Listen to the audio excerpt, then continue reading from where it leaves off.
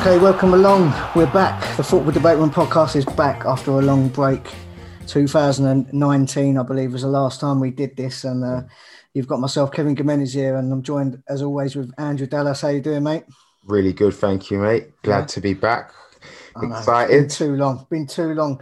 And I have to take most of the blame. It's with work just went crazy and it was trying to fit it in and do it. But Yeah, I think now the fact that this Zoom has sort of really kicked off is going to make it a lot easier for us to link up and do and definitely. get some interviews and stuff. So, but yeah, so 2019, as I said, was the last time we got together. So I'm going to call this season 2 of the podcast because we did 10 episodes, I think, before, and we did a couple of breaking news specials when Arsene Wenger retired. God, that's how long ago it was. Man. And the last podcast we did, the actual topic was whether Ole Gunnar Solskjaer should be given the Man United job full time or not. And this was at the time when I think Gary Neville was saying, "Where do you want the statue?" and things like that. Yeah. Oh, good. So, Andrew, if people who haven't watched us, I mean, we're recording this, so this will go on YouTube as well as video. But for people that haven't listened to us before, I'm a Liverpool fan since I was 6 years old. My surname's Gimenez. My dad's from Barcelona, so I'm a Barcelona fan from birth. Andrew is a Man United fan. Yep. I'm a mad Messi fan. He's a mad Cristiano fan. So we pretty much are rivals with everything, really. and being the Man United fan out of us both, how are you seeing it with Ole Gunnar Solskjaer? Because you know, at the time it was like everyone wanted him. I even thought he deserved a crack. How do you think it's gone?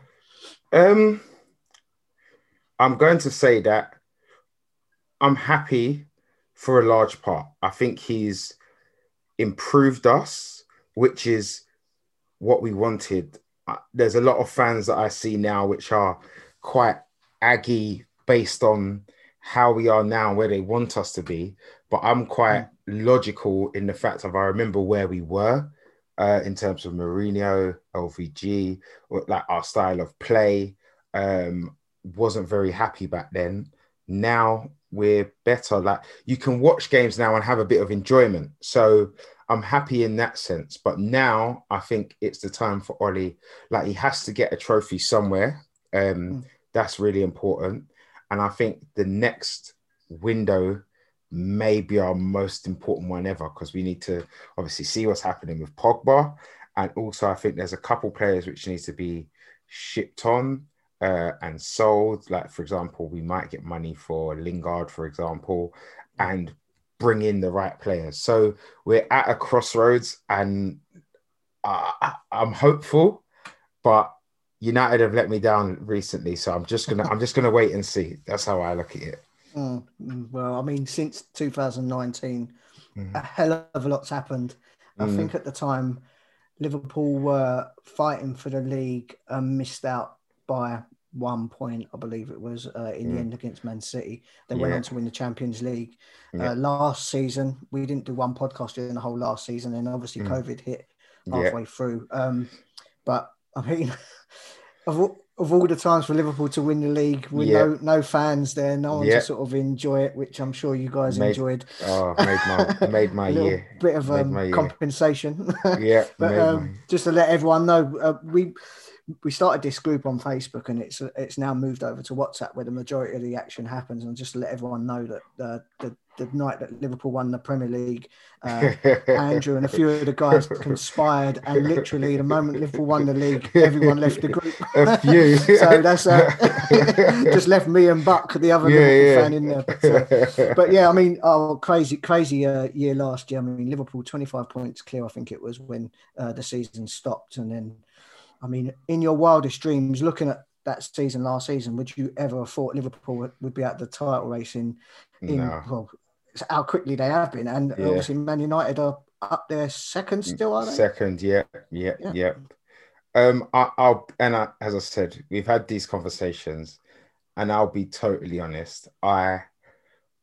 There's a lot of banter that goes around towards Liverpool, and it's deserved. But I'll be honest, I truly think that given the Van Dijk scenario, given the amount of injuries that they had in a short period, and then I think Jota was the next player which I think really affected Liverpool. I think given that all didn't happen, and I know injuries happen, but I think it was quite a freak season. Given that didn't happen, I think they'd be up there competing as normal. And I do think next season, if Klopp, like for example, reinvigorates, buys one or two, sells one or two, they're going to be up to the level. People like Thiago are going to obviously get up to speed, and he'll get a full preseason and time to adjust, and the other players come back. I see them back in like competing. So although there's a lot of banter and I'm loving it and I'm enjoying it, I'm not going to get too carried away, because I also think Man United are there in a kind of false position. So maybe third, but second is kind of a push. Coming up in the, we won't talk about Liverpool too much, because we got coming up later on an interview I did last night with Neil Atkinson.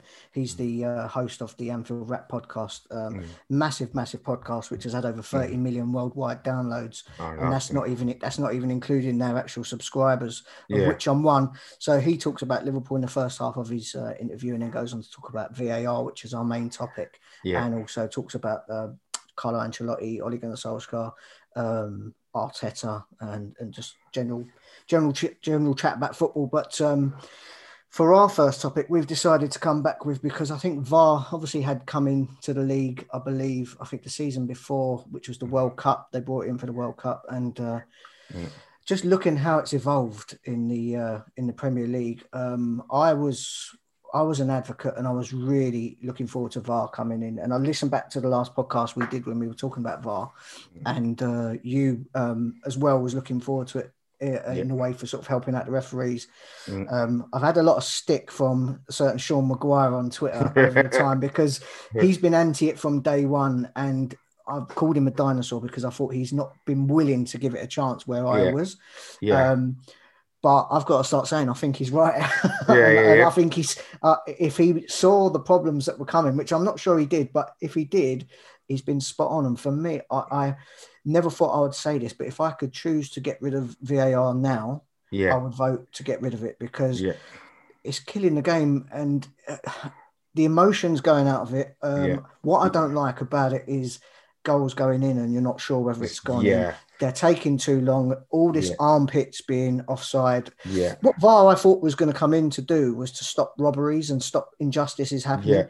Now when you've got them zooming in with millimetre lines and drawing it to armpits, it's almost as if they're sitting there going, how can we cancel this goal? How can we cancel it? And that's not what anyone wants in football. Agreed. I think there still should be some kind of video ref, because stuff that gets missed off the ball, violent conduct and stuff, if someone's got a replay and you can tell the fourth official, you've got to tell the referee he's got to go there for, Zidane headbutt, which one of the comments is mentioned earlier. There still is room for VAR to be successful, but for me, I really don't like the way it's gone, and I never thought I'd say it, but how do you feel about how it's gone? Do you know, the craziest thing for me is that something like VAR, I thought, and it obviously was, but I thought it was you can't trial something like that in the Premier League, and you can't make changes to the rules within the season. Like, I think, was it the Tyrone Mings one? They changed a rule after that incident. Stuff like that makes no sense to me, because then it's not fair play throughout the whole season. Every single team hasn't had like the same set of rules. Do you see what I mean? So 1 week it could be, okay, this happens, and then the week after, and like they've been doing that all the way through the season, and especially with the handballs, haven't they? Okay, it I think that really, really ruined it for me. Similar to you, obviously, I was like, okay, if VAR comes in and it deals with the injustices and stuff like that, that's all we wanted. There were certain injustices which I remember one specifically in the World Cup. It was Tony Cruz, I think, or Germany against I'm gonna say, I believe it was South Korea or something like that. Something like that. And they like had the goal wouldn't have stood had they not had the technology. I think that was the one where it came off the defender, wasn't it? And they gave it offside, exactly. But then yeah, stuff like that. It was brilliant. Like for me, I was like, in something such as the World Cup, where it's a whole country, you want stuff like that. And I thought, okay, if they bring that to the Premier League, it's going to be great. But as you said, when they're changing the rules, like of my understanding, or how I always viewed it, I always thought, okay, if you're at an advantage by your feet, the part of you that's actually touching the ground, then it makes sense. Do you know what I mean? If you're a foot off, you're offside. But someone's hand or arm or something being offside, or elbow, it doesn't make any sense to me, because people are different heights, sizes, width. Do you know what I mean? Like that means someone like me, if I'm playing like a smaller defender, I have to. How can you calculate like the inches that? Do you know what I mean? That you're going to remain on side, so stuff like that. Mate, after this lockdown, my gut would be offside so many times. I'm telling you, man, a red wine and cheese. I've got from Jesus Christ. But it's just ridiculous, and I think it's that. This is the funny thing. When Sean Maguire was doing that at the start, I was like, you know what? I remember there was one game, but I don't actually remember which game it was, and I was like, you know what? This is right. Like this is nonsense, and at that point, I was like, no, if they don't change something, I can't agree with this. And then that was it. I was like, no, VAR's got to go. If it's going to be anything like this, it's got to go. And the thing is, it's probably gone about 700% worse. That's the craziest thing. From then, I just thought, okay, maybe they'll make a few errors and then it will be fixed and it will be sorted. And it's just got worse and worse. And for me, I'm just like, you know what? I'd rather see the back of it. I prefer, even if it was against Man United and we can see the goal, like I want, when someone scores, I don't want all this stop and start. Like I just want you to score, you run off, you celebrate. The emotion remains. Peter Crouch made a point on his podcast. He said if VAR was around, he said he'd never have done the robot. Exactly. Because he said, who's going to do that robot? And then all of a sudden you're waiting like, exactly. You look all right, Mark, if you've done that. But exactly. Yeah, I think didn't Ayling do that the other day for Leeds? He done a big old celebration, guitar out and everything, and then got stopped. You have to watch that one. That's funny. Yeah, but you think of all these iconic goal celebrations like Bebeto, Romario doing the baby, all these ones, you're thinking, shit, is it close? I mean, I think I watched the West Ham Arsenal game the other day, and Antonio headed it down. Souček scored. And he didn't even celebrate. He was going, he's offside. You could see him mouthing going, he's offside. He's offside. But he couldn't see at the time he headed it. He was just on. But I mean, I used to get so pissed off with referees that ruined like blatant injustices. You know, like I always talk about these games, you know, like the Barcelona Inter Milan when they got the goal disallowed for the handball penalty at the San Siro, which was ignored.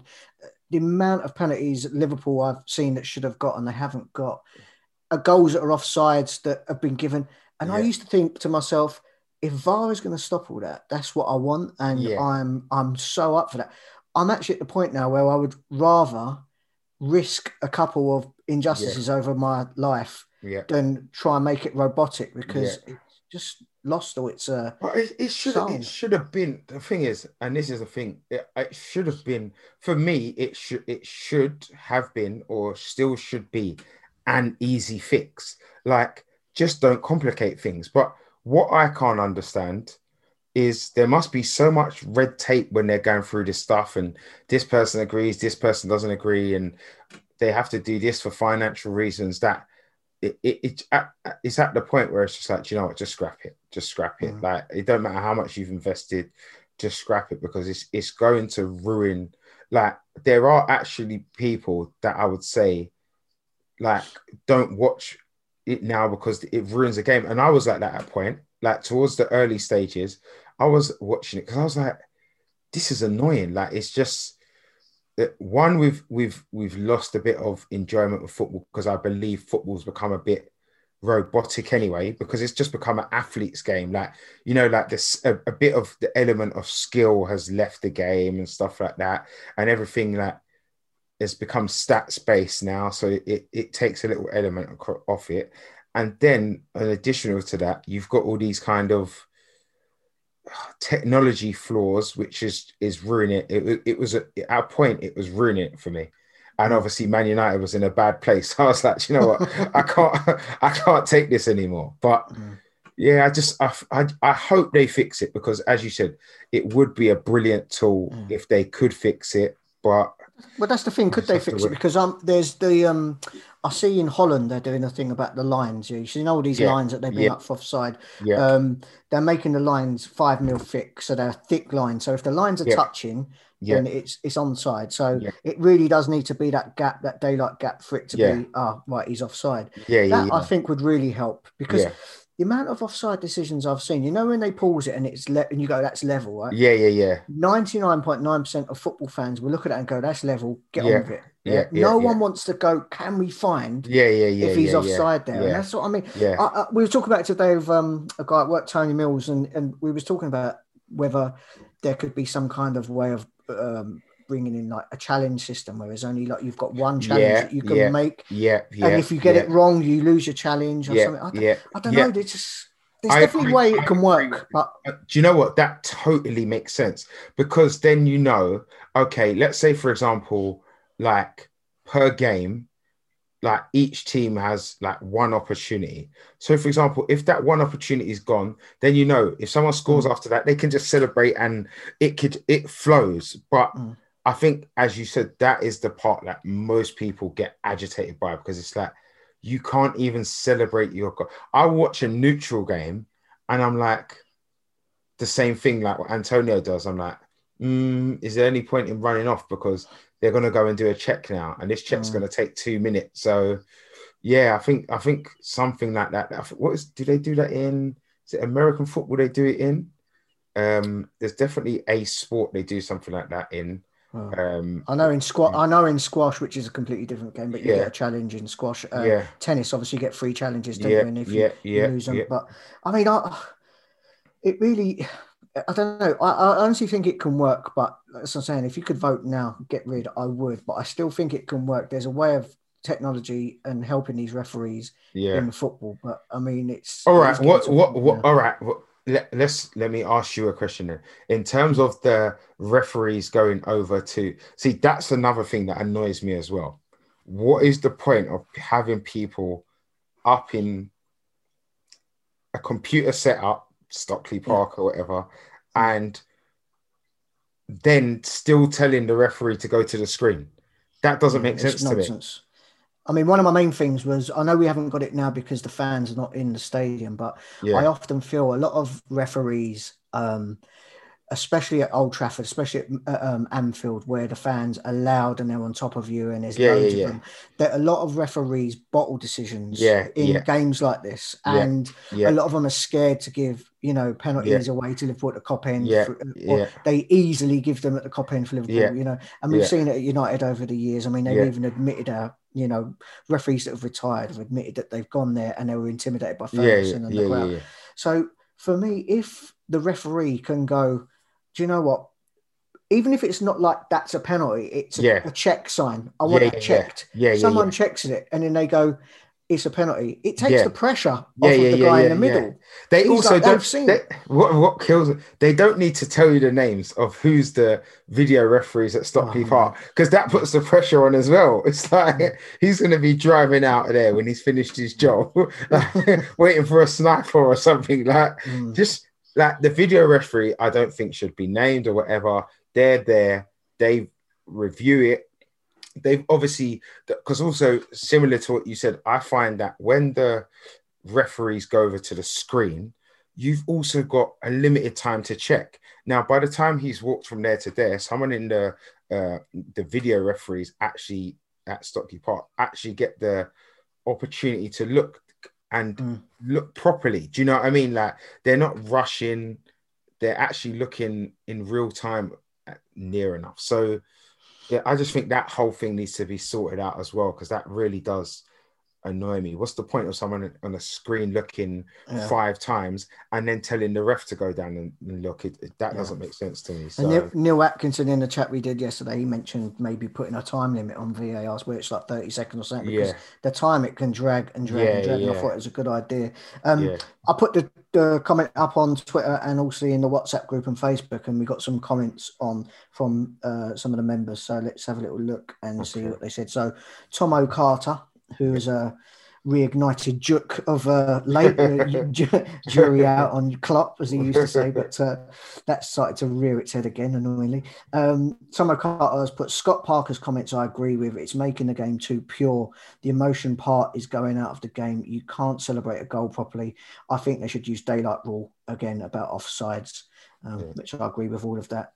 Tommy Roberts has put, if you have to start getting lines up on the screen and measuring millimetres, then advantage should go to the attacking team. Also, we should revert back to feet only offside. I think there's more controversy now than there was before VAR, which was the whole point of VAR, was to reduce the controversy.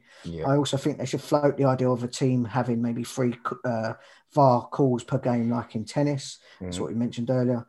As it stands, though, if they are not going to change anything, then we're better off without it. Paul Gimenez, my brother, he says the offside thing doesn't really bother me as long as it's 100% accurate. If it's off, it's off. Should they change the rule? Maybe, but that's not VAR's fault. My issue is things like that blatant penalty on Foden, for example. If that's not a penalty with VAR, then what the hell is? Also, handballs. I genuinely don't know what is a handball anymore. They seem to have changed the rule multiple times throughout the season. And that's true. Bukhtar Hussain, the old legend. Laziz Curries in Hayes, if anyone is in the Kent area. Does a lovely curry, that boy. He's just put 3 words, I hate it. And that's it. He hasn't elaborated on that anymore. Chris Wheeler, the common theme is that VAR just isn't being used correctly, he says. Regarding offsides, the rule itself needs to change. If VAR are zooming in so far that the picture becomes pixelated to try and ascertain where to draw the line, then it's not clear and obvious. Give the advantage to the attacking team. And I think everyone agrees with this, don't they? Anyone involved in football agrees with this. Also, the rule that they've applied in Holland, where there's no daylight between the lines and it's not offside, is a good idea. I've mentioned that. I hate that VAR is taking the lead in deciding games. For me, the on-field ref should be taking the lead and just be guided by VAR. Bring incidents to their attention for review. What I love in Australia is that they've incorporated this approach with an open dialogue for fans to hear.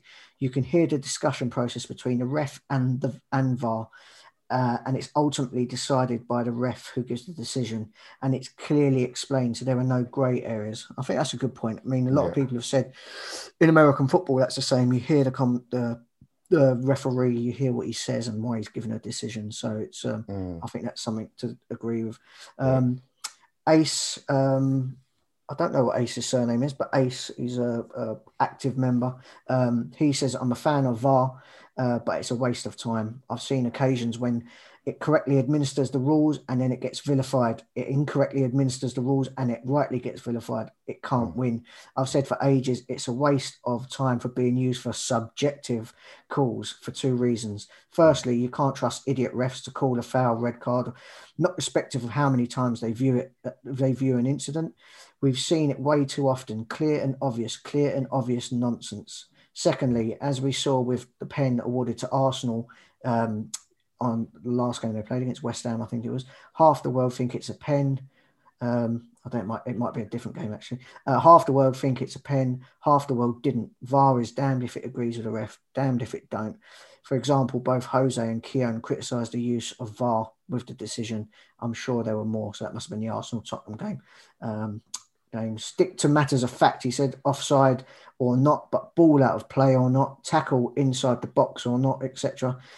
Matters of fact rather than opinion. We're offsides, sack off the lines. If it takes longer than 20 seconds to judge on-field calls as wrong without the use of lines, then the on-field decision, irrespective of goal given or offside given, should stand. Players, managers and fans will cry about decisions if this happens, but they're already crying about the lines giving correct decisions as per the rules.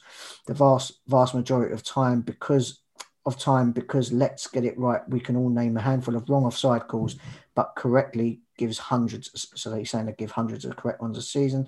You can't have it both ways, in my opinion. Without the use of lines, I reckon it would speed up decisions and improve the viewing. That's what we spoke about before. Niche Nutram said, get rid of VAR. Humans clearly can't use it properly. So until that's the case, we may as well scrap it. Talking about VAR every week is getting boring. So that's another one from him. Yeah. Aaron Southard. Is it Southard? Southard. Yeah. Aaron Southard. For me, as annoying as VAR is, it can be so important to the game. Imagine losing a cup final to an offside.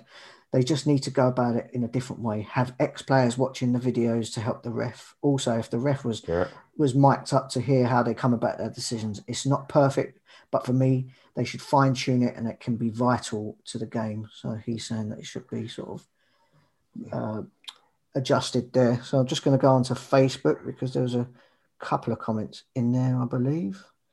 Any of them comments you agree with? Or that ex-players thing really hit me, because that is something I'm like, I truly believe that the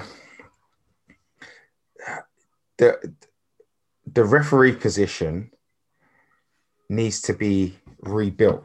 It's looked at as kind of like people that never played football like end up being refs, when why can't we have ex-players or players becoming refs? Because that would change a lot. The trouble is the players, as you know yourself playing, you're going to think to yourself, why am I going to put myself through that? And the money that these footballers have got, there's no way. Of course, but when I say that, I mean like we need a change of the whole of the referee should be a highly paid job, because it's an expertise type of thing. You're managing 22 players. You have to make the correct decisions. It should be paid higher, which would obviously entice more people to get into it. And then also, I feel like players, ex-players, for example, they understand the game. There's a lot of things that happen in the game which you only understand from having played the game properly.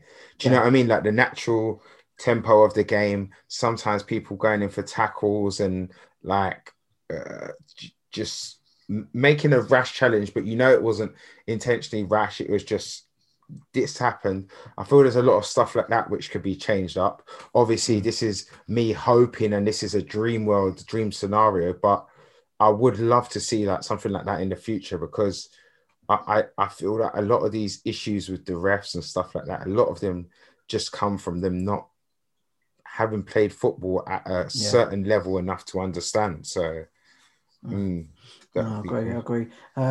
Couple of comments on Facebook. Ian Mackay, he says, I don't think there's a problem with the technology. It's like Hawkeye in tennis.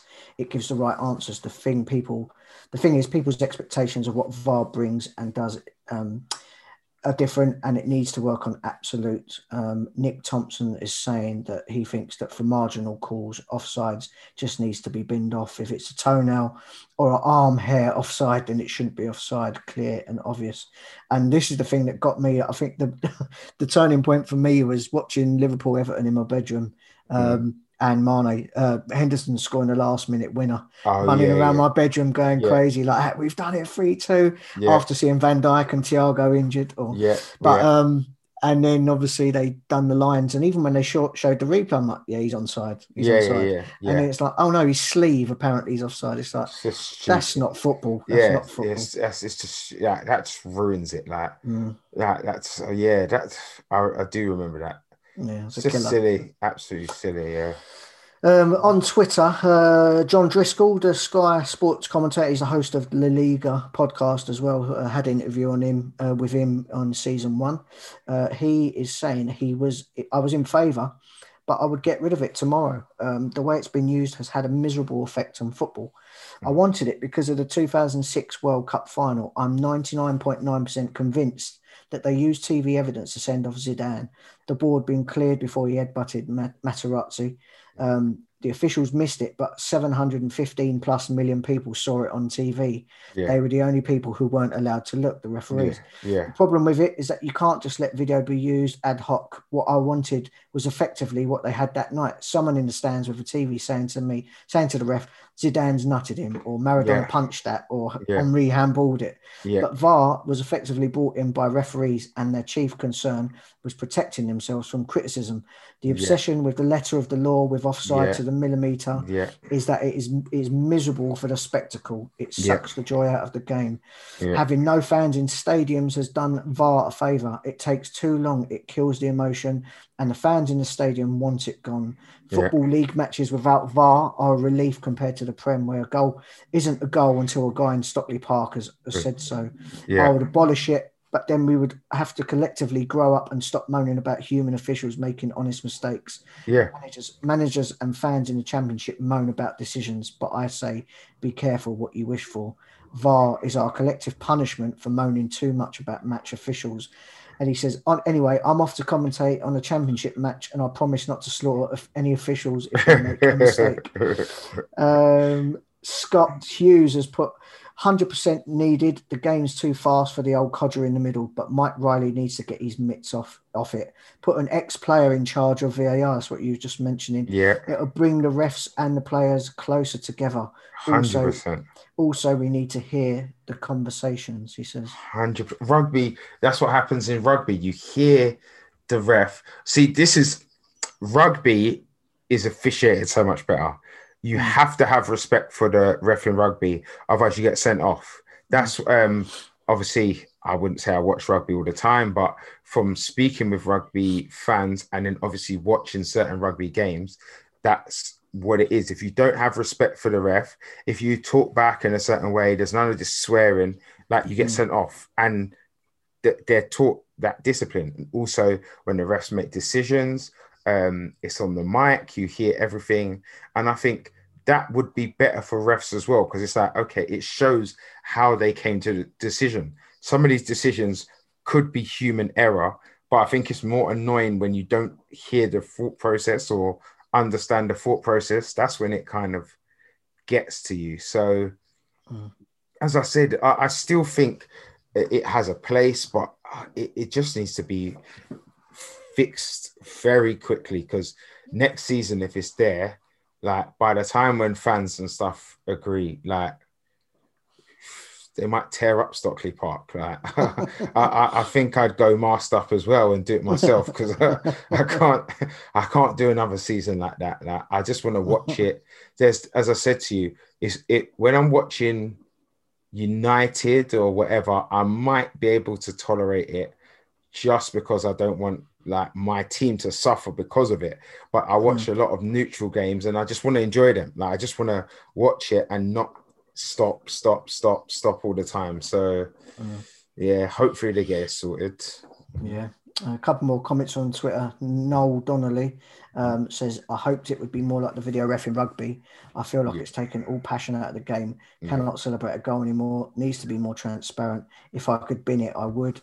Also, it shows the standards of ref in England to be below average, which is very true. But honestly, you've got to watch La Liga to see real bad referees.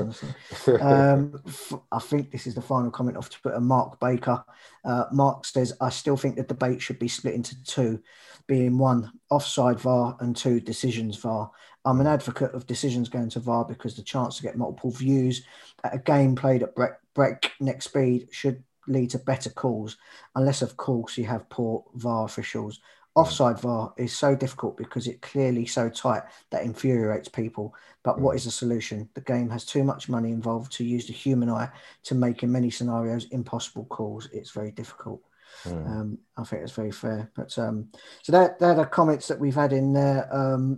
Obviously, feel free to jump on and comment again. We're going to go now to the interview I did last night with Neil Atkinson. Neil's the host of the Anfield Wrap. They've been going for, a very long time. And as I said, they've had over 30 million downloads worldwide.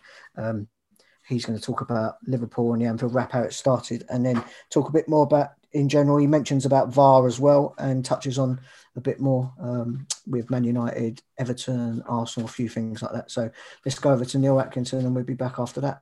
Okay,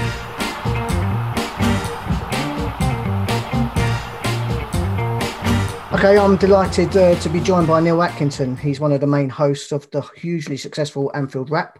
Their podcasts are multi-award winning, and they've had in excess of 30 million downloads worldwide. Neil, thanks so much for joining us. Thank you very much for having us, Kev. Great. So, Neil, as you know, I've been listening to the Anfield Wrap from the very beginning, from day one. Apologies if you've sort of explained this before, but for the people that don't know how far it's come and from its beginnings, could you just explain to everyone sort of the journey that the Anfield Wrap's been on to the sort of giant it's become today? Yeah, we did our first shows in July and August of 2011. And it was conceived of by Andy Heaton and Gareth Roberts, the idea of doing something in person in Liverpool city centre around the match, and around that building a website. And the day the Anfield Wrap website launches, it's our second podcast, and there's 60 articles on there by about 20 different authors. It was quite the sort of explosion, a fair bit of drama in there. And then from there, we relatively quickly were offered the opportunity of doing a show with Radio City Talk in Liverpool, who's the sort of speech version of the commercial station, or was, in Liverpool city centre. So they gave us a show. And then quite soon after that, they offered us a live experience. So the idea of being able to do something live at 5 on a Friday evening. And that was so important to us, and so important to the way in which we sort of cut our teeth, really. So not only were we doing podcasts, but we were doing live radio. And everything we were doing was, broadly speaking, in person. And then we tried after that to do with like an online magazine, and it never really took. You know, it was some video elements in there, and the idea that, you know, on the iPads as they were just beginning to come out, the idea you could scroll through and read magazine articles and all of that. And it was interesting. We learned a lot from where and why it didn't work. Like, I think one of the things we learned was what people wanted from the Anfield Wrap, not necessarily what people want full stop. But what they wanted from the Anfield Wrap was news and views about the football as it was happening. And the difficulty with doing a magazine was 6-week run times and all of that sort of thing. So the radio show and the podcast were still working really, really well, but we just couldn't drive people successfully towards the online magazine. And then in the autumn of our 2014, we decided to push into doing subscription podcasts are what people like. So that's what we chose to do more of. And in the March of 2015, we began to not just do 2 podcasts a week, one of which was a radio show, but to instead do somewhere between 10 and 14 podcasts a week, 2 of which remained free, 1 through the radio, and the rest were to be put behind a paywall. And it was a bit of if I say a last throw of the dice, it makes it sound dramatic. Listen, that, you know, the Anfield Wrap one way or another would have sustained, but it would have been difficult to work out what to do with it from a business point of view, despite the fact that we'd done successful live events and we'd done successful podcasts and stuff on the radio. So it worked, frankly, and we were able to commit to it full time in a gradual sort of way. We were able to grow the team, and now we find ourselves in Liverpool city centre with an audio product and a visual product. Still do 2 free podcasts a week, still do some free video, but we have paywalls, and we've got an app, and we do somewhere between 10 and 14 podcasts for behind the paywall, and somewhere between sort of 5 and 7 videos a week for behind the paywall, some weeks even more than that. And every single week, that's what we do, whether Liverpool play or don't play. We've got to be more creative when they don't play. The core of the business will always be around the current games, around transfer news, but we do a variety of different stuff, and we try to reflect the city of Liverpool as it is now, while simultaneously being able to look back to the city of Liverpool as it was then. And I'd like to think be able to project towards the way the city of Liverpool is in the future, with the football team at its heart. Yeah, no, it's been good to see it grow. I mean, I don't know what the plans are next for the Anfield Wrap. Obviously, this year hasn't helped to what's just gone on. But I mean, I've really been enjoying the audio documentaries that you've brought out, the ones that John Gibbons narrates, the player profiles and the history ones. Is there anything else that you've got sort of lined up that you're looking for that's been sort of put on hold at all? Not put on hold. I think the nature of this season has been, you know, it's interesting to talk about. Ultimately, around every match we do, across audio and video, I'd say we probably do at least 3 preview shows around certainly around every match week, because sometimes we talk about other teams, which we enjoy doing So we do at least 3 preview shows, possibly 4 or 5 around every round of Premier League games, and 3 previews around European games. And then we look back on Premier League games. 3 Anfield Wrap audio shows will look back on every Liverpool game and take a different angle and a different view. And then also there'll be 2 or 3 videos that will do that as well for us. In fact, at times even again 4 or 5 if it's a Premier League game, 2 or 3 if it's a European. And what that means is that this season, because it's been so condensed and so intense for the footballers, and trust me, they're the poor bastards who've got to do all the running around, but it's not given a lot of room to be able to do other things. And then within that as well, whilst there's some opportunities the pandemic's offered, there's still not the same opportunity to go out and meet people to do documentary work and all of that sort of stuff. So that has made it a little bit tougher. It's not been a decision to put things on hold because of the pandemic. It's more that the influence has been because you're just covering the games. What you don't want to do is put a lot of work into something, launch it, and then realize that all anybody cares about is whether or not Salah's going to be fit for Saturday, because then it'd be a massive shame. But that's the way people, football supporters do like the documentaries as you described, and they do like that work, but they care more in the moment about the match that's coming next. So you need to pick your moments to do that sort of work. So this week we've been doing a lot of stuff on how it's felt without football, and a lot of stuff taking a breath and looking ahead to next season and what needs to come next for Liverpool. And we've done that in part because the gap, Liverpool don't play for so long, it allows a bit of thinking and breathing room for this work, knowing that people aren't kicking our door down to say, if you're focusing on that, when are you going to do your weekend preview show on X, Y, and Z? So you've got to time these things a little bit, and what the pandemic hasn't allowed. If I say the more thoughtful stuff, that's a real insult, because I'd like to think that most of our work is quite thoughtful, but the more sort of considered, planned, edited, authored is perhaps the best word, the more authored content we've had to sort of just put on a little bit on the back burner. But I've been in meetings today about a load of stuff we've got coming in the summer, been in different ways about stuff, because that's where we've got to be creative. And that's where you get the opportunity to be creative. It's not like you've got to be like it's torture. You get to be creative. You get to have ideas, and you get to do the sort of work that you're describing, the player profiles and all of that. And I've really enjoyed the addition of the player profiles. I've enjoyed Ian Ryan's Big Hitters series this year. I've enjoyed Adam Smith's What Football Means to Me, doing things a little bit differently where we can with that space, while still remembering our responsibility is to talk about the football matches that Liverpool are playing and whether or not they're buying a centre-half, for an example. Yeah, I mean, I love the post-match stuff. It's if you win, it's great. You're sort of celebrating and listening to everyone else buzzing. If you lose, it's a bit of therapy that you've got other people sort of feeling your pain and sharing your pain, so to speak. But yeah, it's great. There's been too much of the latter for my liking. Yeah, I know. Well, coming on to that, actually, my next question was going to be, obviously this season, in our wildest dreams, you would never thought we'd be out of the title race so early. I want to ask you, not for excuses, because I know that's very fashionable at the moment to say excuses, but reasons and logical reasons why you think this season's happened. I mean, I've got my own thoughts, but I want to hear what you think. Yeah, really. There are logical reasons, and there are. Well, I don't think they are illogical reasons, but I'll come round to them last. I think this season. Listen, I think you can't not discuss the injuries, and I understand why people don't like the discussion of the injuries. But ultimately, Liverpool were designed to play a certain brand of football that positions itself in a certain part of the pitch, and that is underpinned by the pace and the presence of both Virgil van Dijk and Joe Gomez. I think one of the things that I found difficult in the punditry class chat is the focus on Virgil van Dijk. Now, don't get me wrong, I think Virgil van Dijk is the best centre-half in the world. And I think Virgil van Dijk is the best centre-half in the world by the same distance that at his peak, Leo Messi was the best attacking footballer in the world. Not to say that Van Dijk is in Messi's class, because Messi's the greatest player ever to play the game. But my point is that you have Virgil, and then there's a massive gap, and then there's everybody else. There's one or two others. Koulibaly gets a mention. For that, you can read someone like Cristiano Ronaldo. But there is Virgil. There's a massive gap. There's everybody else. That said, I actually think that Gomez starts the season poorly next to Van Dijk. When Van Dijk gets injured, by the time Gomez gets injured, he's playing ever so well at the heart of that defence. And I think there was times last season where I think that Gomez was terrific.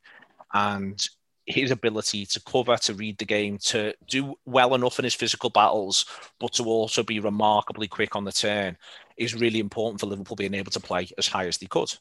And the entire way in which Liverpool play as high as they could underpins everything that Liverpool try to do in terms of being on the front foot, pressing brilliantly, being first to every ball and penning teams in and eroding their confidence over a period of time in order to create good opportunities to stick the ball in the back of the net. And I think you genuinely can't look past what the injuries to the two of them does. Now, that said, I think that there will be a couple of conversations, I think, between the ownership, Mike Gordon, Michael Edwards and Jurgen Klopp around whether or not it was a wise move to let Dejan Lovren go and replace him with a left back. Now, Liverpool supporters clamoured for 2-3 seasons saying, we've got to cover full-back, we've got to cover full-back, we've got to cover full-back. Oh, I'm still here. Oh, yeah. No, it just cut off for a bit there. Sorry. Don't worry. So Liverpool supporters clamoured for years saying, we've got to cover full-back, we've got to cover full-back. And I understand why that was the clamour and the discussion. But ultimately, the spine of a football team is where you need to have extra footballers. The spine of the football team is the bit that matters the most. And Liverpool effectively compromised having a fourth centre-half for having a second-choice left-back. And I think that was a mistake. So while I think there's reasons, there's also a couple of mistakes in there. I don't think the squad build was quite right. And then come the start of the season, the plan is, will you move Fabinho back? But the issue with moving Fabinho back is that means that you're going to have to move Henderson back into 6. And with Henderson, there's a big question over, well, not a big question, but a relatively moderately sized question about his ability to go game after game. That said, I don't think Liverpool thought that Matip would have such a poor injury record this season and that you would effectively need Fabinho to, at least for a long period of time, become a centre-back. So all of this has knock-on effects really, really quickly. And then those knock-on effects end up pushing up the pitch. Within that, I think that, Firmino's form's been a problem, but it's not a huge problem if there's other players around. But Mane's form's been a problem. And then that collective lack of confidence, especially in the league, spreads like wildfire. And we end up at the point domestically where Salah's form is now a little bit of a problem as well, domestically. I feel like for Liverpool, European football still remains different and there's still promise through the season in terms of European football. And then within that, you've got this chaotic structure. You have not a great injury for Trent Alexander-Arnold, who it transpires also has COVID. So he's struggling on the right-hand side. They don't trust Nico Williams to fill in for him with all the other things that are going on. I think if you've got Joe Gomez and Virgil van Dijk, you'd probably play Nico a little bit more, but they don't trust that because it's chaos around. And all of these things, it's, the way Liverpool play is like the way any great side play, Guardiola's Manchester City, they play. It's like, it's the finely tuned watch.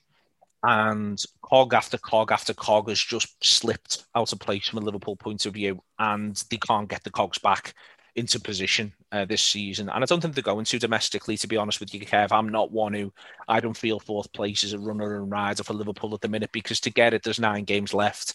They'd have to win 8 and draw 1. I think, looking at it, doing the maths, that's what they'd realistically need. And there hasn't been a point through this season where this team's looked like it can win 8 and draw 1. After Van Dijk's injury against Everton. They just haven't quite looked like they've got that in them, or when Gomez gets injured on international duty, I should say, because they win the 6 after Van Dijk gets injured. But from when Gomez gets injured, at no point have they put a run together where they win 8 out of 9 games.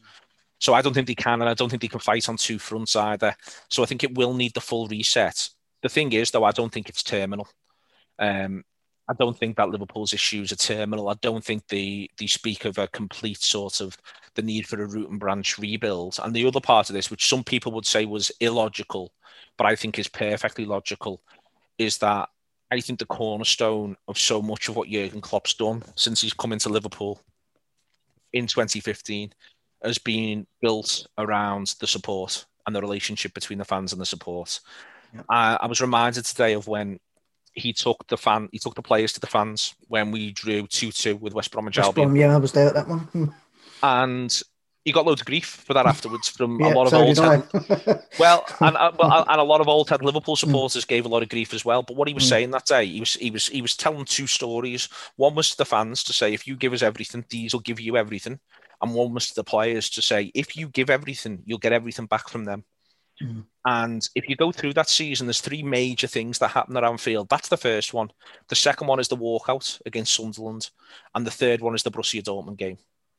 And they tell a story of a fan base that is genuinely really well connected, really well networked, really close, really tight, but which can also have massive implications for what happens on the pitch. And I think at the end of that season, Jurgen Klopp is able to sit down with everyone at Liverpool and say, you know, the thing that happened at Sunderland, that's what we don't want. Do you know what we want? We want the things that happen on the other side. And Klopp's a kickoff merchant. Like Klopp, when the first day he comes, he kicks off on the photographers for taking his picture loads. The second group of people he kicks off on is the Liverpool supporters for not being right. You know, and I think that's a massive credit to the way in which he is. You know, he's kicked off on just about everybody in that surrounds him on English society and you name it, he's kicked off about it, Klopp, and I love him for it. He's an absolute narc. But he kicked off on us first. He said, this isn't good enough what you should do and you have got to be better. And I think everything he's been about with his players and with this team was that cornerstone of you do this for these people. And I think there's so many instances as you go through year on year on year. You know, I was lucky enough to be in Rome when they got through to the Champions League final. And it was really clear they got a banner. The players, they came back out. They got in front of us all because we kept him forever in Rome. And they got a banner about Sean Cox and they all held the banner up. And I think each of these moments as you go through really crystallised the idea that that team was connected to these people. And that's what Klopp was about. And I think Liverpool have suffered in the absence of those supporters, not from the point of view of roaring or putting the opposition off. Just instead, that sort of reminder that this is who you do this for. You won the league for these people. You just went out there, you won 26 out of 27 games to ensure no one has a chance of finishing ahead of you for these people. This is what you did, and this is the why. And I think Liverpool have struggled for the why. And I think if you look through a lot of great players and a lot of great sides, I think there's a difficulty that it has when its why disappears. And what I mean by that is that it's not as simple as the why is obviously to win at the very highest level, but there are other whys, because it's not like every great team with every load of great players and doesn't win the league every year. That's not what happens. Not everyone can win the league, so you've got to have other whys. And I think it's difficult to get a group of players who are used to glory at the highest level to fully commit every fibre of their being for a fight for fourth. I think that that's not where Liverpool need to be now psychologically as a group. They need to be fighting for first and fighting for honours and fighting for silverware. That's who they now are. But I think if you've got 55,000 maniacs there reminding you of the why, reminding you that your why is you're just playing for them today. You're not playing for the league. City have won that. That's gone. Don't worry about that. And I think Liverpool have missed that at the high ebb and the idea of being acclaimed as champions, and they missed it at the low ebb when they lose the first league game in 65 against Burnley. That's the moment they need to be clapped off. That's the moment they need a big thank you from those supporters saying, the Liverpool teams that won 3 leagues on the bounce didn't go 65 games at home unbeaten. Let's clap these off and let's say, right, we all start again a new run. And they haven't had that either. So they haven't had the highs and they haven't had the comfort in the lows. They haven't had the bollocking in the lows if it's not going well enough. And I do think that a massive part of the Klopp project has been that. And the loss of that, I think, has really hurt these footballers on top of all the other adversity they've had to deal with and a couple of bad decisions in the run. Well, the man that said that you was a better pundit than him, Gary Neville, he said that he's often brought up many times that when you go to Anfield as a player, the pressure that the opposition feel under from the atmosphere and the noise, they're just not getting that now, are they? I mean, that's another thing that I think is massive. Yeah, I think that's right. But I think on that, I think that is right, and I think it's worth saying that the atmosphere, the noise, but also the pomp. Like I think a little bit of ultimately what I've noticed from these sides who come to Anfield, kept the shell, kept the shape, is the pomp and the significance of the occasion. They've been able to control it. They've been able to sort of keep it under control. They've been able to stay emotionally neutral. To use a different location than Anfield, on the 30th of December, it was a Wednesday night between Christmas and New Year. Liverpool go to Newcastle and we play out a 0-0. And Newcastle shape, they keep the shell. Liverpool should still score. They have opportunities, but Newcastle are able to keep the discipline and keep the shape. If that game for the first 70 minutes was played out exactly the same, but with 55,000 Newcastle supporters in, I'd be amazed if it finished 0-0. That's not to say Liverpool would win it. The emotion of the occasion, it's between Christmas and New Year. Everyone's out on the ale all day. The atmosphere is absolutely rocking and rolling. And what happens is that the Newcastle players they lose discipline. They could lose discipline and it could win them the game. They could go up the other end and make it 1-0. And then what we have, we hold and we all fall back. And everyone cheers every tackle. Everyone cheers every clearance. But what would have happened was the emotion. No one would have been able to control themselves. And I think that game finishes 1-0 in either direction, probably give Liverpool a 3 in 4 chance, Newcastle a 1 in 4 chance, just because Liverpool have got better players. But the game breaks open. And what I think's been happening is that everyone's been able to control their emotions better. You put them at Anfield when it's vociferous, or you put them in front of their own fans even, where Fulham, we get a horrible 1-1 at Fulham. But there's every chance Fulham last 20 are taking more risks. If there's Fulham supporters in roaring them on saying we need to win this, and I think that's really made football quite odd this season. And a lot of what is important for a football team to be able to control their emotions in those circumstances is different. That said, I don't think Liverpool have controlled their emotions particularly well in front of nobody. I think they've lost their heads when opponents have frustrated them. I think they've become almost bored in games. I don't think they've managed. You watch City. It's not like City are whacking everyone 4s and 5s and 6s. The game against Everton, I thought, was a great example. Everton, really well organised, good side, good lads, big side. They keep them at bay, but City just control it. And the Manchester City attitude was, if this takes 120 minutes, we're going to score, and you're not going to score, and we'll wait. I think Liverpool have got themselves into a circumstance where they've grown in anxiety. They've grown feeling like they're not playing well enough, so they're more anxious to try and but they've not been able to control this, and they've allowed their own emotions to run away with them. The one thing I'd say is let's get supporters back in and see the way it looks next year. I agree. Last one on Liverpool then. Let's say, I love the transfer committee podcast that you do, budget together. Everyone has their own little budget, group of people pick who they're going to sign. But I'm going to ask you to do that a little bit earlier, but not in as much detail. You're in charge, summer. Who you shipping out? Who you targeting? Not specifically individual players of who you're bringing in, but areas that you think we need to. So I think a lot of this is influenced by what competition they're in next season. So if they're in no European competition, literally none, then I think you can actually, broadly speaking, almost look to slim the squad down a little bit rather than actually add them. I'd still be adding 1 or 2, but you don't need to go into it with quite as many players. I think if they're in Europa League, they almost need to have a little bit of more strength and depth, and it's not necessarily about quality. And if they're in the Champions League, I think they could do with adding a little bit of depth and a little bit of quality. In the Europa League, I think it's a very strange thing. Like I really like Gini Wijnaldum, but if Liverpool aren't playing any European football next season, for instance, then I would say adding a midfielder to replace him is pretty low on the desirability list. I want to sort out centre half, and I want to add a really good forward, and they be my priorities. But if Liverpool have got Europa League and if they've got Champions League, then I think they do need another really athletic central midfield body in there who's tactically switched on and who can cover a lot of ground. Liverpool have got 7 central midfielders if you don't count Wijnaldum. They've got 7. There's Fabinho and Henderson. There's Keita and Oxlade-Chamberlain. There's Thiago and Jones, and there's Milner. That's 7 centre mids. That's a good number of central midfielders. But I think if you've got the stresses, especially of Europa League football, you almost just need another lad who's quite good and who can do a lot of water carrying for you between playing Thursdays and Sundays. So I think it is difficult to plan Liverpool summer at the moment because you literally just don't know what competition they're in. For me, I'd always be a little bit more radical. I don't think Liverpool needs to spend, let me phrase this the right way, I think Liverpool can do some nice work around the squad without having to spend a fortune, but they should spend a lot of money on an attacker.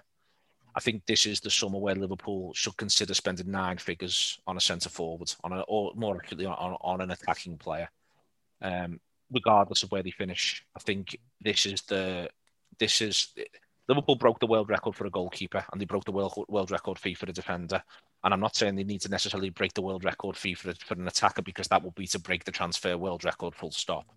But I think if there's ever a summer where Liverpool need to go really, really heavy on the next phase of keeping this club as a super club, whichever level of European competition it's in, including none, then I think it's time to go very, very heavy on someone who plays in that front three. So far, Jota is the most expensive of Liverpool's attacking purchases. I think it may well be time that, Liverpool spend, everyone forgets there's a summer. It's after Coutinho's gone. Liverpool spend 50 million on Keita, 50 million on Fabinho, 69 million on Becker, and 18 million on Shaqiri. What I would say is the repayments on those transfers ended. It's finished now. The Liverpool don't do much the year after, and they do what they do last summer. But the repayments when Liverpool went heavy across 17 from 2017 to 2018, they go relatively heavy in 2016. But when they go heavy 2016, 17, and 18, all those transfers are repaid now. So it's time to get some more on the old, on the old higher purchase on the never. Now's the time, and I think that this is the summer to do it. So if it's me, I would. If there's a good midfielder to be done at a good price, I'd do it. I would shift on Origi, Shaqiri, probably flip Minamino if you can get a decent fee for him, because you need to get some cash in. There's the other obvious lads who are on loan, like Grujic and Wilson. I think you might have to accept lower fees for them, like you might have to for Origi, but now's the time to do that churn and that recycling. I'd look to bring Elliott back and have him in the fold. I'd get the best forwards you possibly can. I'm talking Sancho, I'm talking Haaland, I'm talking Mbappe in a wild world. I'm saying you say statements of intent centre forward and you go and get one of that class. And then I'd be quite happy, as I say, with a decent midfielder. Make a decision on players like Tsimikas. I'd send Nico Williams out on loan, because I think the other thing Liverpool are going to have to do is they're going to have to, at least for 4 months, carry 5 centre-halves, because they don't know not what Nick, Matip, Van Dijk and Gomez come back in. So I think you can have Gomez come back and be able to say to him, listen, Joe, for 12 months, we might need you to cover right back and left back. I know you don't want to, but we just might, this is the price of admission now. We just might need you to be able to be around to do that for us. So you're going to be an all-purpose defender as you get your legs back and you find your feet, and then we'll reassess next summer. Maybe then move Matip on. So I think you end up in a situation where you buy Kabak, and then you get because it's a good deal around Kabak, and then you get the next best centre-back you can possibly get for your money. So you end up, or my other thing is, there's the lads at Wolves we were linked with really madly the last couple of days of the transfer window. Saïss. Oh, yeah. And I think from a Liverpool point of view, Saïss, he's a big lad. Yes, he's 30, but if you could get him on a little 2-year deal or something, so you buy Kabak, you get Saïss, and you put 100 million quid on the centre forward. Saïss can play holding midfield, he can play left back, and he can play centre half for you. So you have 5 centre backs: Gomez, Van Dijk, Kabak, Matip, Saïss. There's room there for them all to get games at some point. They can move around, Gomez right back, Saïss left back, Saïss steps into midfield. I don't like buying another 30-year-old, don't get me wrong, but he's Premier League proven. He wins his battles, but you put your money then, and I mean a lot of money, on the centre forward. If you're not going to do that, then you put the money on a second centre half. But for me, I want to see the money go on a centre forward. And then from there, your next big question, which they'll have the answer to better than we do, Kev, is what are the expectations around the fitness of Keita and Oxlade-Chamberlain?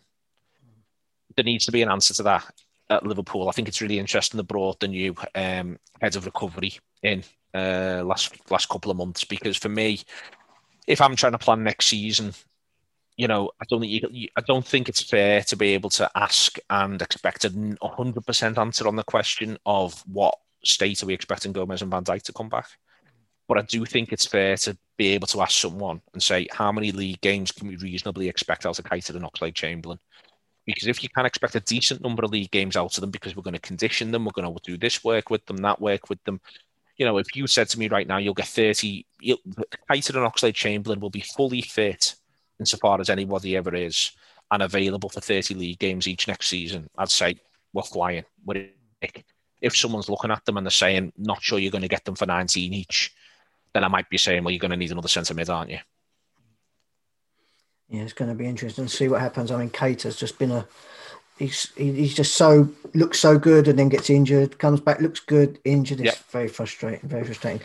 Neil, this is a first podcast back that myself and Andrew Dallas are doing for the Football Debate Room, and the main topic that we've put out to everyone, and I'm sorry, you're probably going to be sick of talking about this, but it's VAR, because it's been so long since we spoke about it. I just wanted to know from you, when it was announced that it was going to be coming into the game, what were your thoughts at the time? Were you pro it or were you anti it? And now you've seen what's been going on with it throughout the seasons that we've had it.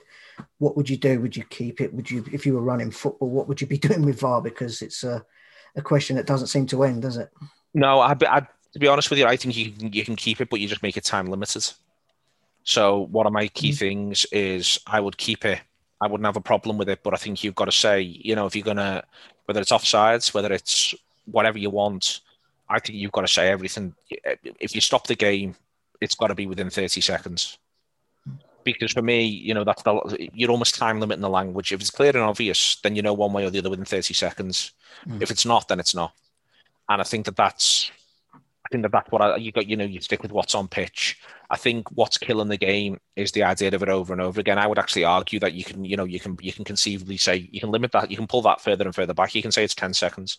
Do you know what I mean? Whatever we feel comfortable with, I think we should sort of say. I think the offsides thing, listen, if they're going to actually get offsides done by artificial intelligence so it's immediate, then I think that will lead people to be more positive. If things are getting checked that quick, that it's, it's absolutely spot on over and over again, then I think that'll help. But ultimately, one of the problems that you've got is, in all seriousness, I think the standard of refereeing is dreadful in the Premier League. Yeah. So I'm happy to sit here and go, we don't like VAR, and this is why, and this is why, and this is why. But the other thing I keep saying around VAR is it's the video assistant referee. It's not, VAR makes it sound like it's a robot. It's not. It's just another fella. And it's another one of these fellas who's been getting decisions wrong for a while. And what I think is difficult is we've got to remember it's a human thing and it's a human creative process. And it doesn't therefore make all technology in football be absolutely pointless or not or unworkable if these people aren't quite on up to it and aren't good enough. And also in general to think just get rid of it, that's absolutely fine. But these fellas have been this bad for a while. I'm watching people literally strangle Mo Salah and not get a free kick given against them. I'm watching people put their hands on his neck and no one gives a free kick. And because it's not in a certain area of the pitch, it's not as though the video assistant referee would give it, but also it doesn't seem like it's clear and obvious. And I think in general, there are issues around English refereeing. Now, listen, there's issues around the way in which the video assistant referee has been used in other countries, and there's issues around the refereeing in other countries. What I think is really interesting is I feel from the outside, and then occasionally inside with Liverpool, that at Champions League level, it feels like the video assistant referee process works smoother, and the quality of the refereeing is better. So what that tells me is that what all of this is it's actually a conversation about the standard of refereeing. That the best referees get Champions League games, they get nominated by the peers and by the national associations. They're the ones who get to go and do Champions League games. We send Anthony Taylor, which is staggering. But he's deemed to be one of the best referees in England, which again suggests that if that's true, then he is the best therefore of a very, very bad bunch. When we get referees from overseas in the Champions League, repeatedly, I feel games flow better. They're actually more physically aggressive. They're less pernickety, but nailed on fouls get given, and yellow cards, they are yellow cards even in the first 10 minutes of games get given. Attacking players who are getting booted get protection. Simultaneously, the game's competitive in the middle of the park. I just genuinely think the standard of refereeing is better. So I think that the problem with talking about the video assistant referee is that what you are actually reduced to talking about is just more bad refereeing. So I'd be happy to get rid of it as long as we get rid of it, not because we think that these fellas who are refereeing English League games are all great. David Coote is still getting to referee English football at the highest level. If you get rid of the video assistant referee, if we're all up for that and we're happy to sort of all buy into that, then absolutely fine. But the issue isn't the technology.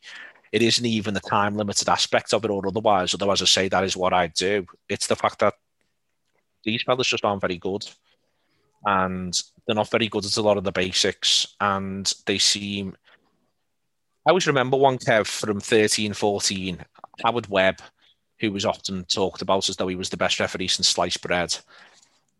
We go to Arsenal in the 5th round of the FA Cup, and we get a pen. Suarez gets fouled in the penalty area. We're flying at the time. We've beaten Arsenal 5-1. And Suarez gets fouled in the penalty area. I think Arsenal are 2-0 up at the time. We get a pen. Yeah. Gerrard scores at 2-1.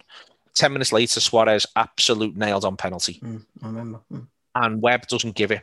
And I think the reason Webb doesn't give it is in Webb's head, he thinks, I tell you what, he's dived for one of these. And if I give both, and then I look at the telly and I see the back page of the papers tomorrow, and Liverpool win this cup tie, I am going to get slaughtered because everybody says he's a cheat, this fella. And I think he doesn't give it because he's concerned about the media and the media backlash, genuinely. Because he thinks if he's con me for one of these, I am going to get it in the neck. And so he doesn't referee the incident. He referees the idea that it's Suarez, there's already been one, and he referees that context. And it's Sunday, it's the 4:30, it's the game that everyone's watching, it's Arsenal versus Liverpool, it's on BBC. Do you know what I mean? That's what he's refereeing, and that's what he's thinking, I've got to protect myself from. These fellas are doing. I think these fellas are thinking, right, Jamie Carragher and Gary Neville are going to pull me to pieces on X or Y, so I've got to make sure, and I can't do this, and Salah does that. And then that stuff further reinforced when, for instance, in the game just gone, you've got Neville saying that the way in which Kane wins a penalty, is cute. You might not like it, but it's cute. And then within that, that opens up a whole world of stuff. Is that for some players, mostly English ones, it's cute. For others, it's cheating. It's bringing the game into disrepute, and all of this sort of stuff is an ongoing problem. And I think that referees are, to be fair to them, in the midst of that maelstrom. They're in that ongoing problem, but ultimately they're just not good enough. And I think that the fellow who appears from the outside, there's 3 referees, one of which I think is good, one of which I think is a head case, and one of which I think is last. But they appear to care the least about the perception. So the one who I think is good is Oliver, and he just cracks on. The one who I think is a head case is Mike Dean, capable of anything at any time.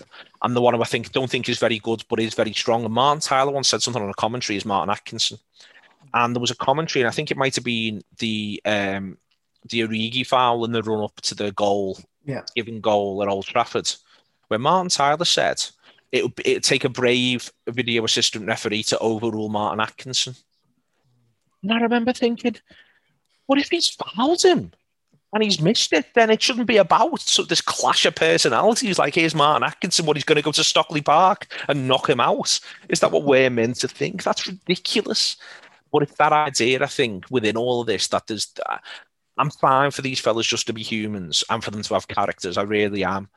But then we've got to sort of acknowledge all of that. And then what we've also got to say is, can we just try and make it a level playing field for all the footballers, whether they're the England captain or not? But Shearer once nearly kicked a lad's head off his shoulders. Shearer used to do unreal things when he was England captain. He used to do My dad always things. goes on about that. England captains get away with murder. He nearly volleyed Neil Lennon. Was it Neil Lennon, Gilbert Street, wasn't it? Yeah. Unbelievable. Well, I mean, we've seen it, but without being funny about it, Kev, we've seen it. We've seen the benefits of it. I've seen Gerrard referee games. I watch Paul Scholes referee games. I've seen Gerrard referee games. Gerrard basically gets Tony Hibbert sent off. He basically says to the referee, "You've got to send him there," and the ref goes, "Well, you are England captain, Stephen, and a legend of the game. You're right, son. Tony, come here, red card." Well, we've seen the benefits of it, but I think that's where referees, that's where they have got to be really, really good and really, really strong. Yeah. And I've seen, as I say, I remember towards the end of his career, Lampard, I felt like Lampard was refereeing games. As I say, Scholes has refereed games. Liverpool have benefited from it as well. I'm sure we have historically, but these fellas have all got to be better. But just because it's Kane, he gets a free, shouldn't get one from the media either. A couple of quick fire questions then, Neil, before I let you go on other clubs. So Ole Gunnar Solskjaer, what do you think? Good enough for the United job or not good enough? Oh, I lost it there, Kev. Can you ask that one again? Yeah, can do. Your camera's gone. It's just got your name at the moment. Don't worry about the camera's okay, fine. Okay. Couple of quick fire questions then before we let you go, Neil. Ole Gunnar Solskjaer, Man United manager, good enough for the job or not in your opinion? Not in my opinion. I think that it feels at times like Manchester United are going to relive what Liverpool did after 1990, but in a different order. And for me, Solskjaer is really reminiscent of Roy Evans. And I mean that as a compliment, in a sense, to both of them, in that I think Evans does pretty well in a difficult scenario with a slightly difficult group of players and gets a lot out of a squad. I think that's what Roy Evans has done. I think that's what Solskjaer is doing. It's done with a lot of force of personality, but it's not a force of personality in a traditional way in terms of it being very alpha male. It's very much about getting the very best out of people and getting the best out of them in a certain relation. But whether or not there's an ingredient that takes you that extra 10 strides that you need to do to be able to, for Evans, it was match Alex Ferguson, and for Solskjaer, it's match Klopp and Guardiola. Whether or not that ingredient is there, it might not be. So ultimately, Solskjaer might end up proving himself to be a really quite good manager at a difficult time, but not one who can secure the major honours that Manchester United should expect and that budget should expect. Mikel Arteta, what do you think of the job he's doing at Arsenal, and do you see him succeeding there, or again is that a one that may be a bit too hard for him at the moment? No, I think Arteta looks to me like he's got a really clear idea of what he's trying to do game to game and also overall vision. And I think he's shown he's capable of making some really, really big calls. For instance, the way he's backed David Luiz, I think is really interesting in terms of understanding a dressing room and understanding a process. I think one of the problems Arteta's got is this season's a funny season, and last season was a funny season around top four. This season's a funny season. The fans, the exhaustion, the schedule. Last season, I think it was just a lull because City and Chelsea ultimately weren't taking themselves seriously enough to be able to, it's almost like a few clubs have had a bit of time where they've not been, because of Guardiola and City and the money, they've almost been going, well, we can almost have a couple of seasons off because he's too good. And Liverpool haven't done that. And what they've realised is that, well, there's no guarantee that Guardiola and City, they're not going anywhere anytime soon, so you've got to get a plan together. My point here is that I just think there's always going to be too many bodies in the way for Arsenal. The worst thing that could happen to Arsenal this season is if Leicester finish in the top four, because that now puts Leicester year in, year out able to have similar budgets and similar aims to Arsenal. So not only have they got to find a way to get past at least one of Manchester United, Manchester City, Chelsea and Liverpool, then they've got Leicester, they've got Spurs within there. And then on top of that, they've got a slightly resurgent Everton, and they've got to clamber over all of these. And I just think that's going to be so hard. And if top four goes back to usual, where you've got to get the other side of 74 points, I just think if you're Arsenal, that looks like it's going to become a steeper and steeper climb. And so I think it could be hard for Arteta. I think he's capable of doing it in the same way that it's clear if Solskjaer can keep getting Manchester United into the top four. But whether or not you can make that extra step with the resource question, I think it's so hard. Yeah. And then Ancelotti at Everton, what do you think the sort of realistic goals are for him? Because look like at a stage that they'd be really good. I mean, they're still in the fight for fourth, obviously. I think James Rodriguez being injured is a massive blow. But what do you think on Ancelotti and Everton and their realistic goals? I think the big question on Ancelotti and Everton is whether or not how long a haul is Carlo in it for? Because if Carlo's in it for 4 to 8 seasons, and I think he might be, because I think he likes where he lives. I think he likes the life. I think he likes the feeling that he can, that he is still Carlo Ancelotti and Everton is still Everton. And not that he's doing them a favour by being there, because no one's bigger than the club, and that even goes for Everton Football Club. I think if Carlo, if he genuinely thinks I'm going to finish my career as Everton manager and it's going to go for as long as it goes, then I think he can really get something out of them, because I think he can keep the best players and improve the recruitment over a period of time. All of that said, there's every chance that Alan doesn't improve for a season but worsens. Decore doesn't improve going into next season but worsens. You go through that Everton side, there's a lot of players who are of a certain age. And I think that what Everton needs is for the lads who are sort of 21 to 24, they need them to really step up. And I think that will be the defining factor as to if they really, really step up. And at some point, they'll cash in on Richarlison, and how they do in the aftermath of that with Ancelotti, ideally for them, will show how well they do. And I think Ancelotti's done a good job so far. And I think it's good to have him around the place. Yeah, I agree. So finally, Man City then. Beach. Does he? Yeah. He loves Crosby Beach, and that's where I walk every day. Lovely. He seems like a really nice bloke, Ancelotti. Yeah. I don't think anyone in football's got a bad word to say against him. Finally, Man City then. Obviously, they're going to win the league. Do we fancy them to win it all, or could there a certain team in red spoil their party, be it Bayern Munich maybe in the semi-final, or if Liverpool maybe get to the final and it's a all Premier League final? What do you think? Yeah, I think City would find a final really difficult, actually. In the Champions League, I think it'll be a real dark night to the soul for them. They could almost do ultimately with coming up against for instance, I mean, within that sort of conversation, the extent to which I think it's in City's interest to get Paris Saint-Germain in that semi-final, not because I think Paris Saint-Germain are markedly better or worse than Bayern Munich, but because Bayern Munich will be able to play with control and poise, deal with the setbacks when they come and react to them. It's easy to imagine a Paris Saint-Germain side having a really bad half an hour against anyone. It's really difficult to imagine a really bad Bayern Munich half an hour in a semi-final of a Champions League.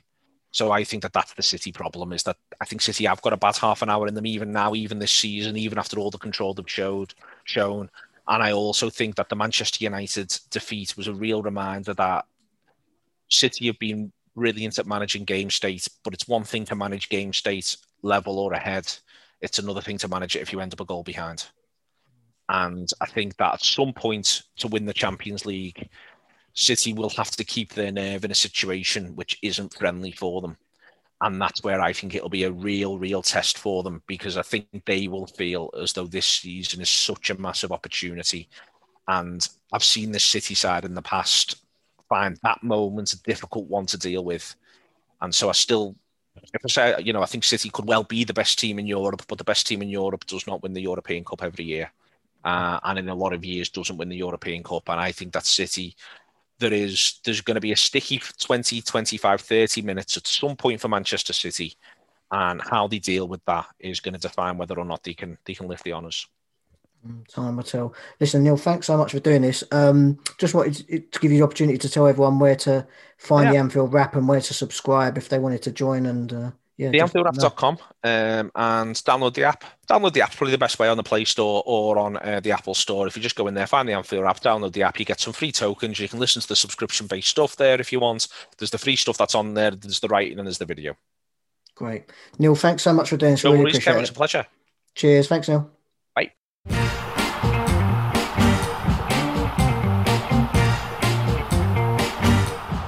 Okay, thanks to Neil for doing that interview with us. I'm sure you'll agree he's a really good talker of football, and up with Graham Hunter, who we had an interview with in season 1. I say that too, probably, in my opinion, they're the Messis of sports journalism and podcast. So cheers, guys, cheers, Neil, for doing that, and hope you guys enjoyed it. Right, last thing before we wrap this one up then, mate. Champions League draw and the Europa League draw has been made. One of my teams is in it. Your team is in the Europa League. Liverpool are in the Champions League quarterfinal draw. So let's talk about your boys first. Well, both of them, actually, because we could end up with a situation which I think happened recently, didn't it? It could end up being a Man United Arsenal final, which would be... Yeah. It will either be the best day of your life or the worst day of your life, depending on who would win that one and the amount of grief you give your Arsenal boys. And the Champions League final could end up being Man City versus Chelsea or Liverpool, depending on how they go. But let's talk about United first. They got Granada, I believe, and then who is it that they play next? Because I think that they can't meet Arsenal, but no. So they can only meet Arsenal in the final, basically. Yeah. So, what do you think? What do you reckon of your chances? You happy with that draw? So we've got Granada. It's we have to win that. There's no if, buts, or maybes. And then after that, we can face either Ajax or Roma. Once again, I'm accepting no excuses, win that or nothing. United, I've given Ollie his time. It's time for him to win something, because also, given Mourinho won this competition, if we're going to say that Ollie's an improvement on that, he has to bring this home for me. I don't look at any of those teams and feel that I can't see us winning. That's it. I expect us to be in the final, and I probably expect it's tight, the other ones. Maybe Villarreal, Arsenal. Probably. I'm giving you the chance now to play God, and you get to pick your finalist. If it's, let's say, Man United get there, are you picking Arsenal to have that opportunity of ruining their day and ruining their night, or are you choosing not to have them just in case they ruin you? You've got to pick. I don't think I'll be deadly honest. I don't think I'd want to play Arsenal in the final. I think that Arsenal. Right. There's two ways of me putting this. I think that United, with the players we've got and our strong squad out there, for example, the full squad, Rashford, Cavani, Martial, Bruno, Pogba, maybe Scott Tominay, Shaw, Maguire, Bailly, and Wan-Bissaka. If we got that squad, like that team, I say like we win. Like I definitely believe we win. But the problem with Arsenal is Man United is a cup final for Arsenal. It's literally a cup final. They step up all sorts of levels. So that game is always like there's always if they get you in the cup final, it literally will be a cup final. I know, and that's where I'm not. I don't fear them, but I just know that we need our best squad to beat them in that final. Like that's the truth of it. We need our best team because they actually, on their day, if they pull out their best team, like with all these youngsters, the way that they're playing, they can cause problems. Like Saka, Odegaard, Emil Smith-Rowe. If they're all out, like it's not an easy game. Like these guys are good young footballers. So as a neutral, I'd really like to see that final. I think it'd be a good one. Yeah. I think it'd be a really good one. I think we have to win because, as I said, if we didn't win, like Chelsea beat them in the final years ago, and Arsenal haven't won a European trophy for so long. So if they won that, and that's my banter point for them for all the time. Like I just get onto them that I send them pictures of Belletti. I love it. Like I love it. Like, so if they won it against us, I'll be finished. Like there's not much more to go to. So I think we'd see you hiding from your phone for a long 100%. time. I'll say that from now. I'll definitely deactivate and go away because that's unthinkable. I'll be honest. Okay, Champions League then. Some tasty ties there. Man City versus Dortmund, Porto versus Chelsea, Bayern, Paris Saint-Germain, and obviously Real Madrid, Liverpool. Can we just talk a little bit before we talk about the actual fixtures? Yeah. This boy Haaland, I mean, how ridiculous is he at the moment? It's unreal. It's actually, it doesn't even, sometimes it doesn't make sense. Like when they laugh and joke and say this guy came out of a serum or something like that, or he's had the what is it, the Captain America super serum, like it seems like that because some of the stuff he's doing is just fake. Like you're coming into the Champions League, the hardest competition there is, and he's scoring goals that I would score in a park against 13-year-olds. You know what I mean? Like rolling them and just it just seems like every time he shoots, it goes in. Like, and there's no way he can just be like, he obviously is a great finisher, but you know, like when everything's going for you, it just seems like everything he does goes for him. Like, I think he shot on the weekend in the last minute to equalize on like the 93rd minute, and he shot and it went through the keeper's legs. It's just like everything goes in for him. So it just looks to me that it's crazy. I haven't seen a finisher that good in that young age ever. I haven't seen a young finisher that good. Yeah, that young. You're right. He's just ridiculous, and he seems to be. I mean, I can't. You say that young, but I also say there ain't many elder finishers that good. Like no, you're right. Apart from honestly, like apart from Messi and Ronaldo, and maybe like I'd say, like. He's on par with what I see from Lewandowski and Kane. Like he's that level, but obviously he's obviously a lot younger. But Messi and Ronaldo are the only two that I feel like, you know, when they're clean through, I just know, okay, this is going to be a goal. That like even with some of the other ones, I'm not certain, but with him, I just go, yeah, it's goal. Yeah. I can just see by the way he shapes his body and everything. I'm like, yeah. I mean, the runs he makes, the power he's got, and the strength, and he seems to just breeze past people as well. Glides, isn't it? That's the thing. He's so fast, but because of his body structure, it doesn't look like he's, like he looks like he's struggling, but he's actually so rapid, which is it's a problem. Like, and he's left-footed as well, which just he's got everything, to be fair. He's ridiculous, isn't he? So Man City have got to keep him quiet then, because Man City, Dortmund. Man City, Dortmund, Porto, Chelsea, as I said, Bayern Munich, Paris Saint-Germain, Real Madrid, Liverpool. Yeah.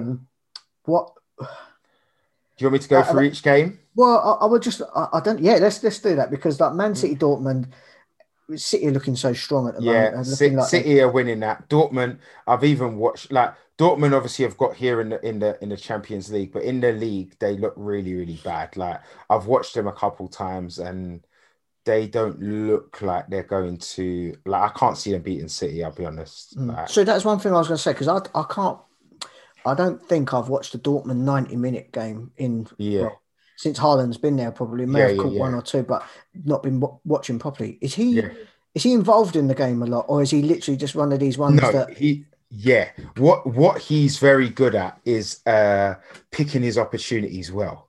So, like, he's one of these players. The reason why he's good is because he links up very well. He links up with Sancho and players like that. So he just comes short and sets it. But what makes him so good, which is why he's different to like a Lewandowski and Kane, is that he can travel with the ball. So if he needs to, like, obviously, like, use the bit of space that's in front of him, he'll use it. Whereas Lewandowski and these people, obviously, they set the ball, they get in and around the box, and then they come alive.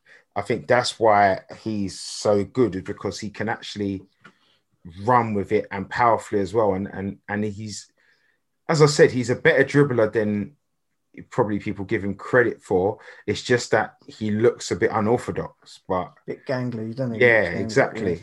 Yeah. So you're going City to beat Dortmund, despite the Haaland obviously being there, but you think City, and then they will play either, this has got to be the tie of the round, really, Bayern Munich versus PSG. I mean, I haven't really seen much of PSG since Pochettino's taken over.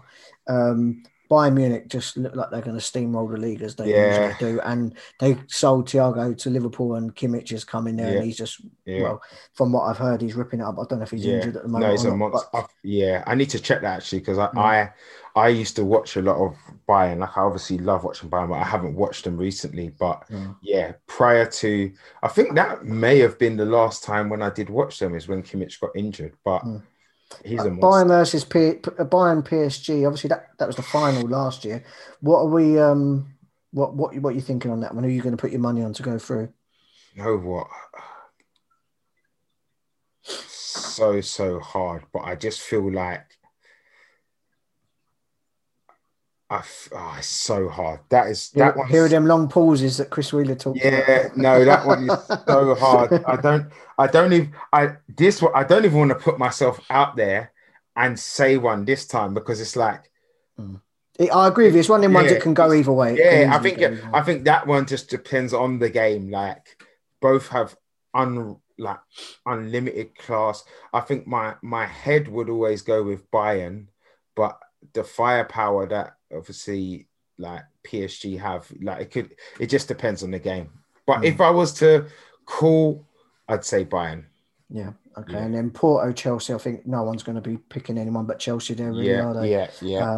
Nothing but and then Real Madrid versus my boys Liverpool. Now, Real Madrid, I don't think are the monster that they used to be. Then they're third in the Liga, or I know they're fighting for second place with Barca, because Atletico, although Atletico were pissing the league, they've sort of dropped their lead to only think about 3 points or 4 points. But I've got to be honest with you, I wanted Porto, obviously, like everyone would have done, but I think getting Real Madrid probably was the next best draw for me, I think, because I fancy Liverpool's chances against them, and then against Chelsea in the semi. Yeah, it's true. One of them ones that can go easy way, but I'd still fancy Liverpool over them. But what do you reckon on Madrid, Liverpool? Who are you backing on that one? I'm backing Real Madrid, you know. Yeah. Yeah, I think having watched them a bit lately because of my boy Benzema, who I just have so much, I just feel that what they're showing, they're going through that period where they're obviously trying to maintain distance. So they're so switched on, you can just see it. Like they're scoring in 90th minutes. They're not really losing any games due to. They are starting to do that a bit more, actually, score last minute goals, which Yeah, I've been annoying watching, as a I've been trait. seeing that. Yeah, but exactly. And I think that trait, what I always find is like, it's almost like Liverpool have stopped competing for anything. So their mentality's dropped off, their speed of play and everything's dropped off a little bit. Whereas Real are still in the moment. And I think that will carry them over the edge, if I'm honest. Like, I just think once there's two teams meet, I just think they're mentally in a better place. And I think that's going to serve them well. So I'm going to My dad's been watching a lot of his Catalan TV, which he does, and he's been seeing a lot of reports that Real Madrid fans are delighted with the draw, and they think that because Liverpool are so low in the Premier League at the moment and not having the best, they think they're in the final already. They're counting their chickens. So I feel Liverpool's it's too disjointed at the moment. Like how many players are on form? Mane's not on form, what I've seen. Firmino's not on form. Thiago's not having the greatest of time. You're bringing in replacement centre backs. Fabinho's, I think he's been back in DM, but he's not where he wants to be. Hendo, and then you're having issues with Trent. Trent's dropped out the England team. So I think a Liverpool fan I saw yesterday, he was saying that like Robertson's the only player that has been on form this season, essentially, like all the way through. So, but it's a tough one. I think, but then you think to yourself, this is their season, isn't it? It's all going to be on this. So if they're on it for a couple of games against Madrid, on it a couple of games. If the fans were there, I'd be probably saying something different. But like, without the fans, I just feel that Liverpool are built on that. Like a part of them is the fans, and they need that. And without it, I don't know. And also there's all these contract issues and players wanting to leave. I think there's too much mess going on with Liverpool, and I can't see them pulling through. But obviously, I hope you're wrong, but you may well be right. Mate, I think that's it. We've done a nice bit of time there. Touched on a few subjects. Thanks again to Neil Atkinson for doing that interview. Really appreciate it. Thanks to everyone for commenting. As I said, we are on Twitter at Footy Debate Room, and we're on Facebook. The main group really is on WhatsApp, so you can get myself on Twitter at KevNGXX, at Andrew Dallas. If you want to get added to the WhatsApp group, let us know, and there's some fun in there. It pops off quite a lot, and it's quite active. But thanks everyone for getting involved. Cheers, Dallas, and we'll do it again soon. Thank you very much. We make sure we don't leave it 2 years this time. All right, mate. Nice one. See you soon.